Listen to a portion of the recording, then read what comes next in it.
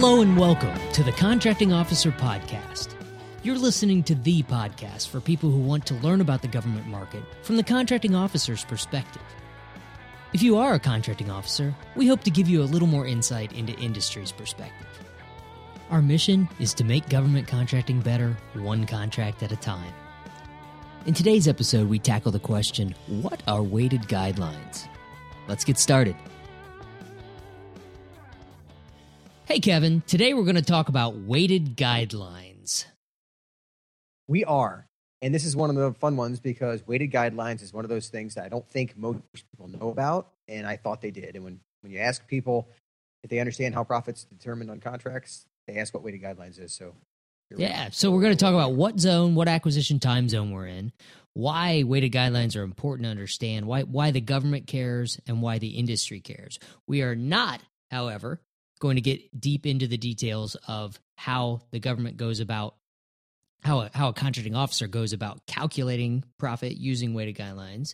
And we're not going to get deep into the inherent good or evil behind profit and our experiences and opinions thereof. So if I get on my soapbox, knock me off of that we'll get into the profit thing another podcast, I'm sure, but that's not the purpose of today. But no promises. We'll try to stay on task today. Right. So what does the FAR say about profit, Kevin? So for those of you following along in the FAR, we're at 15404-4. This is essentially negotiation of profit. And what it specifically says is both the government and contractors should be concerned with profit as a motivator of efficient and effective contract performance. Both sides. Exactly. So both sides should be concerned about this. And it goes on to get into more little nuts and bolts here, but I want you to understand that I'm not making this up. It's actually written in there. This negotiation is aimed merely at reducing prices by reducing profit without proper recognition of the function of profit are not in the government's interest. So negotiating profit is not a way to save money. Correct, because it creates other issues. And again, we'll do another podcast about that. But again, this is right in the FAR. It says 15404. And then it goes on to say, negotiations of extremely low profits or automatic application of a predetermined percentage based on some random cost are not proper motivation for optimum contract performance. So this is a fact. And again, I'm kind of preaching here because what this really means is that a lot of people understand that the true value of profit. As a contracting officer who didn't actually understand this as clearly as this particular part of the FAR as clearly as I do now, this is a very helpful concept to look at because this applies for sole source contracts. And when you don't have any other way to negotiate, you need to understand, when I'm negotiating profit, it's part of the business deal to put it together and make it a meaningful piece for both sides. Well said. So what's all that what they're mean? Saying?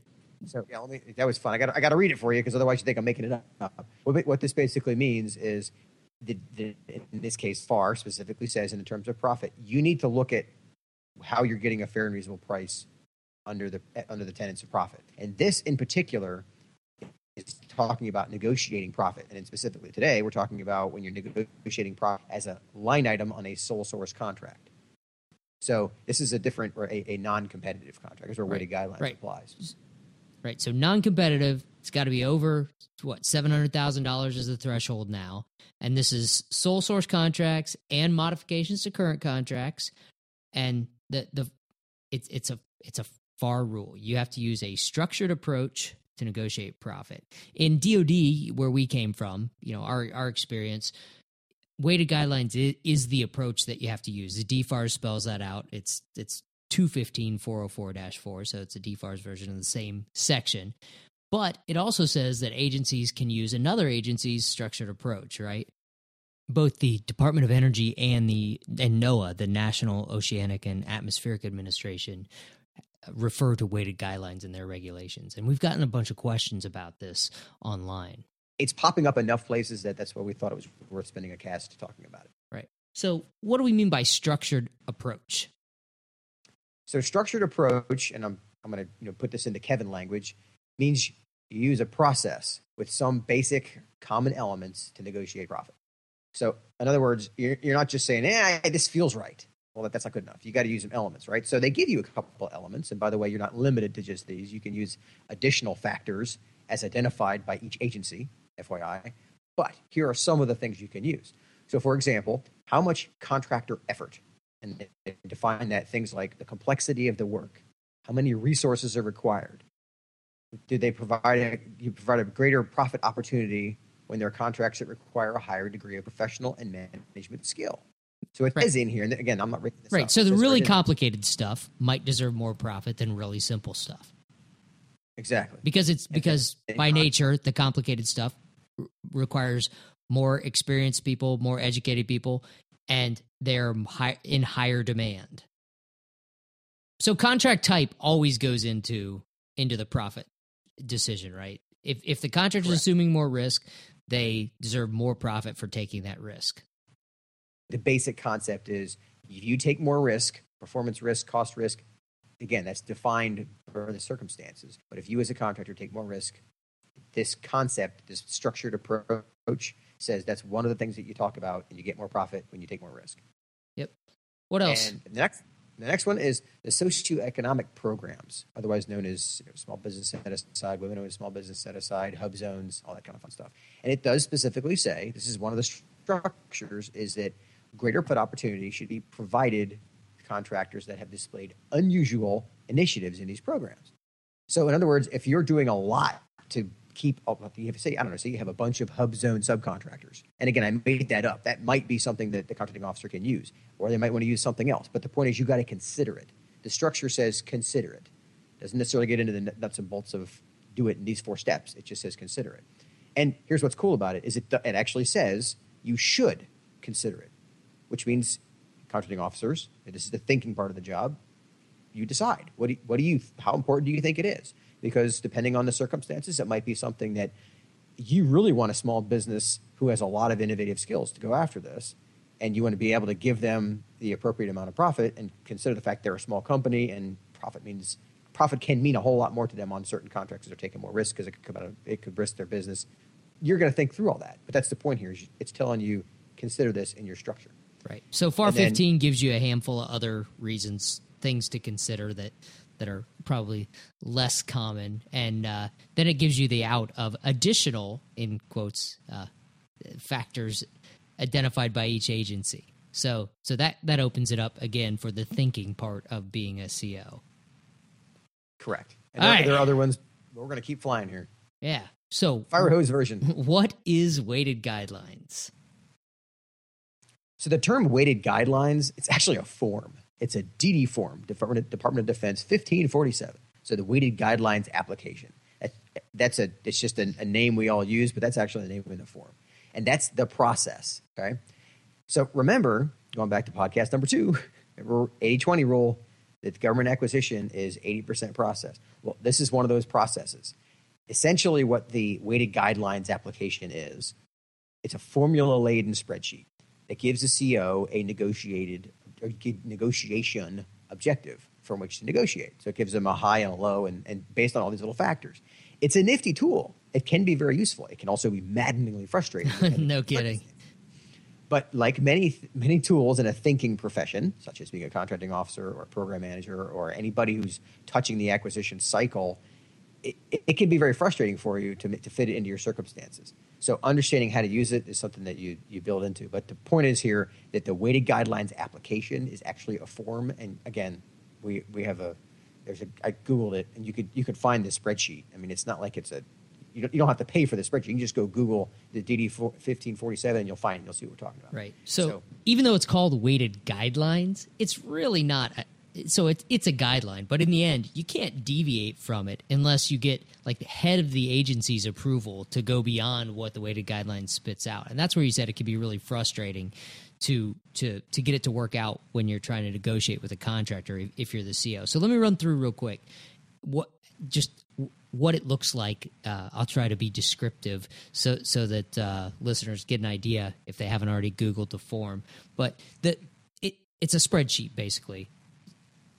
The contracting officer loads the cost elements from the contractor's proposal into the spreadsheet. So, direct labor and material and subcontracts and all those things come up. Then the CO enters these profit factors in there, and there's 4 different things that are generally included. Like performance risk is one, so that's a balance between the technical and management / cost control.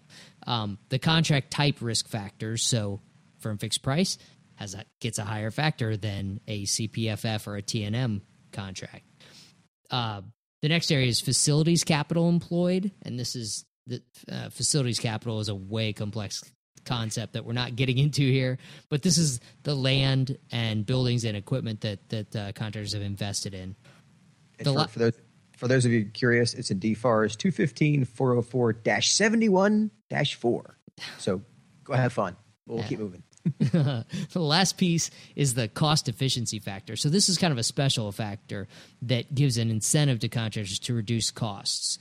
So if the contractor can demonstrate that they put in some cost reduction efforts that are really going to benefit this future contract, the CO has a chance to give them a little extra profit along the way because they've done such a great job of reducing or saying they're going to reduce costs, right? And what's really funny here is that, again, I'm fire hosing you with FAR references. So if you're driving, try not to roll your eyes back in your head today. So the cost efficiency factor, this comes from DFARS 215.404-71-5, for those of you who are really getting tired of me giving you FAR references. That's important because in there it specifically says the CAO may increase pre-negotiation profit objectives by up to 4%. That's what it says. Where 4% came from, I have no idea. Not 4.2, not 5. Exactly. So as a contractor, when you go, where's he getting 4%? It's like, that's the most he can give you. Yeah. I mean, just be glad he's not giving you 1. I mean, right. So my point is that some of these things they're in the structure. They're not just, it's a perception sometimes that this is all completely, contracting officers are just being totally subjective and doing whatever they want. But a lot of the stuff it's actually in the regs, and this is one of the funny ones that it says they can only use this particular cost efficiency factor up to 4%. Right. So you've got these factors. And as a CO, you can kind of toggle up and down whether this particular acquisition is above or below the midline for what is considered fair by that particular weighted guidelines. And at the end, the spreadsheet spits out, here's your fee range that's a fair and reasonable fee. And that's what the CO gets to go to the contractor with to negotiate. So you probably don't get to see it as a contractor, although as a CO, I did sometimes share the weighted guidelines with the contractor to let them see, hey, here's how I come up with it. If you want to argue with any of my judgment on the performance risk or facilities capital, let's hear it. And sometimes that helped. Yeah, and I've done the same thing where because this is the tool that I'm being, I don't want to say forced, because it does have some benefit. It's the FAR. You're forced. It does have some benefit. I mean, honestly, if you think about it, if you really don't have any true understanding of what the elements are that go into an actual negotiation for a complex item, it does give you a good baseline. It's a useful tool. However, to your point, if you come to the table and say we've picked 17.2% for this firm fixed price contract, and they're like, why that? And your answer is because the spreadsheet said so. Yeah, that's not really good. So you want to understand it, and part of the understanding is that I have done the same thing where I showed it to the person across the table, so to speak. I honestly just emailed it to them, we came up with in that case it was a R&D contract. I think it was like 6.4% profit, and that's low for commercial R&D. Yeah. Plane.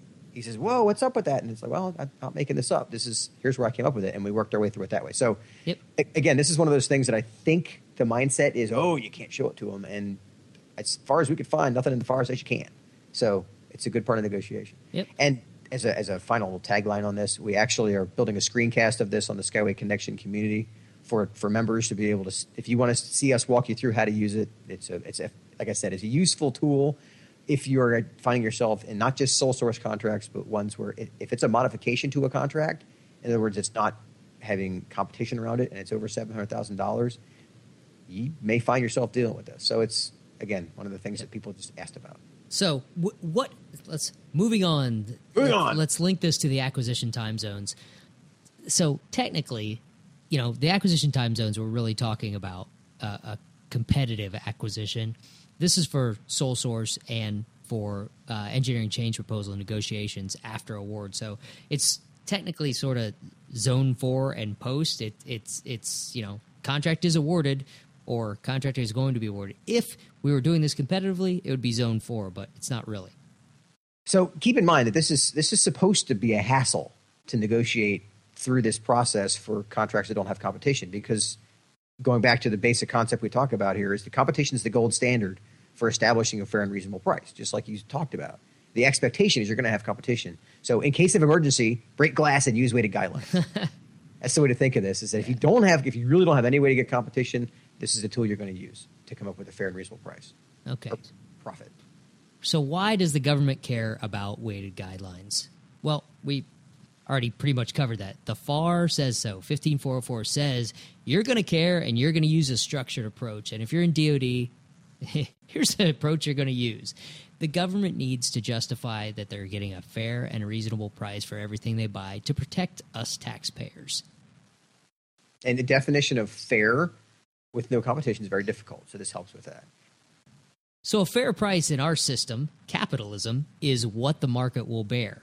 When you buy something in your personal life, you don't know how much profit the company that's selling it to you is making. You don't know all the little bits and pieces of how much the middleman is making and how much the retail store is making. And you certainly don't know what the company themselves is making on it. So is 10% profit fair? Is 20% fair? Is 50% fair? Depends on how bad you want it. Depends on what alternatives you have. But it's what the market will bear. And that's a big difference because the government doesn't get to buy like that. Yeah, and the difference here is that if you're going to, I'm not picking on Cadillac, but it popped in my head. So how much you pay for a Cadillac? You could argue that a Cadillac is going to be, it's worth more to somebody. They're going to pay whatever price they want for that particular Cadillac. They may even pay more for a black one or whatever reason, but it's because they want to buy it. Well, as a contracting officer, the decision, the want to buy it, that decision's already made in this case because there's a reason you're buying this item through sole source. Is that you need it. So it's not a matter of what the market will bear based on what you want. It's you're trying to get the deal done. You need to be able to figure out what is a fair and reasonable price to get the deal done. And that's why this tool is there. So the government cares about this because as a contracting officer, your job is to acquire stuff. At its core, your job is to acquire stuff for your customer. And to be able to buy things when there isn't competition, you need some means to be able to say, to tell the taxpayer and everybody else in between, 6%, 16%, 26%, whatever the circumstances were, was reasonable based on X. And that's what weighted guidelines helps with. Right. And if you're a CO and you're dealing with a company that doesn't deal with the government all the time or that sells the same products both commercially and to the government, you got to understand that they may be completely blown away when you're with the low profit that you're trying to negotiate based on weighted guidelines. They just don't deal with that kind of stuff. Usually it's, do you want it? Here's the price. Yeah. And the last thing I'll say on this is it's not perfect, but you know what? Very few things are. So it's better than nothing. It's not ideal. But it just like our cast about the colors of money and how you could argue that money gets wasted at the end of the fiscal year. You know what? It's the system we have. So let's figure out how to use it and make the best of it. Yep. So why should industry care? So again, the government has to use this. So industry needs to be sensitive to that. And you just have to understand that the CO just can't say, I really want this, so I'm going to pay more. They can't come up with an arbitrary profit rate for it, profit factor. They use weighted guidelines or another structure approach that consider certain factors to get to their profit, their negotiation objectives to that they're offering to you as industry. So if you as industry understand not just the CO's thought process, but the tools that they're using, you'll be more prepared to negotiate. And yeah, and you know me, I'm going to be blunt here. Is if you don't like these rules, if you're not okay with the fact that the taxpayer gets a vote here, is that the structured approach is the taxpayer getting a vote on what the definition of fair and reasonable profit is. If you're not okay with that, then this is why we do the podcast, is to tell people if this isn't for you, then the government market might not be for you. Is go sell in a market where people rarely need things. You don't ever need a Lamborghini, but you're going to pay what they tell you it costs, which I think they're up to like probably $400,000 or whatever. But you don't need that. You're choosing to pay that for. That that is such a difference. And, that's that mindset as a contracting officer, you're coming to the table and you need it. You need to close this transaction, and you feel like that need is being, abused by the contractor if they're trying to get more than what you see as fair and reasonable. So it's already a contentious issue. So just know that up front. And if you're not okay with it, go stay in the commercial market because this thing doesn't apply in commercial. It's a fun little animal, which is, again, why we're talking about it. Yeah, so I think we did a really good job there of staying away from the whole what is profit and why is it a good thing or a bad thing. That's very difficult because I have a ton of stuff I'd like to say there that we'll save for another cast. So let's wrap this up. And spoiler alert, we are going to have a cast coming up about that topic. So don't feel like we're leaving you high and dry. We're just trying to keep this under 30 minutes. So here we go. Right. So there it is. Weighted guidelines. It's a structured approach that the government has to use per the FAR to determine what is a fair and reasonable profit for a sole source negotiation, which includes change proposals after a contract award, or can include change proposals if certified cost and pricing data is required if it's over a certain threshold. So we covered what it is, when it needs to be used. We talked about why industry should care about it and why government has to care about it because of the FAR. I think that about does it for weighted guidelines. That does. So as always, send us your topics. Go on the website, contractingofficerpodcast.com, and there's a little submit your ideas. Also, you can contact us directly. You can connect with us on LinkedIn, Twitter, and now on Facebook. Very exciting. And my personal favorite, please write us a review on iTunes. It's how we get to the top of the rankings, and we're giving this information away for free, so please help people find it. Right. And remember, the podcast, we're keeping this at a very top level. We've started to offer webinars through the Skyway Connection community. This is all former government COs there to help government and industry learn, collaborate, and grow together. So if you want to learn more about that, you can always go to skywayacquisition.com/connect. And thanks for being a podcast listener. All right. Thanks. I'll talk to you later, Kevin. See you next time.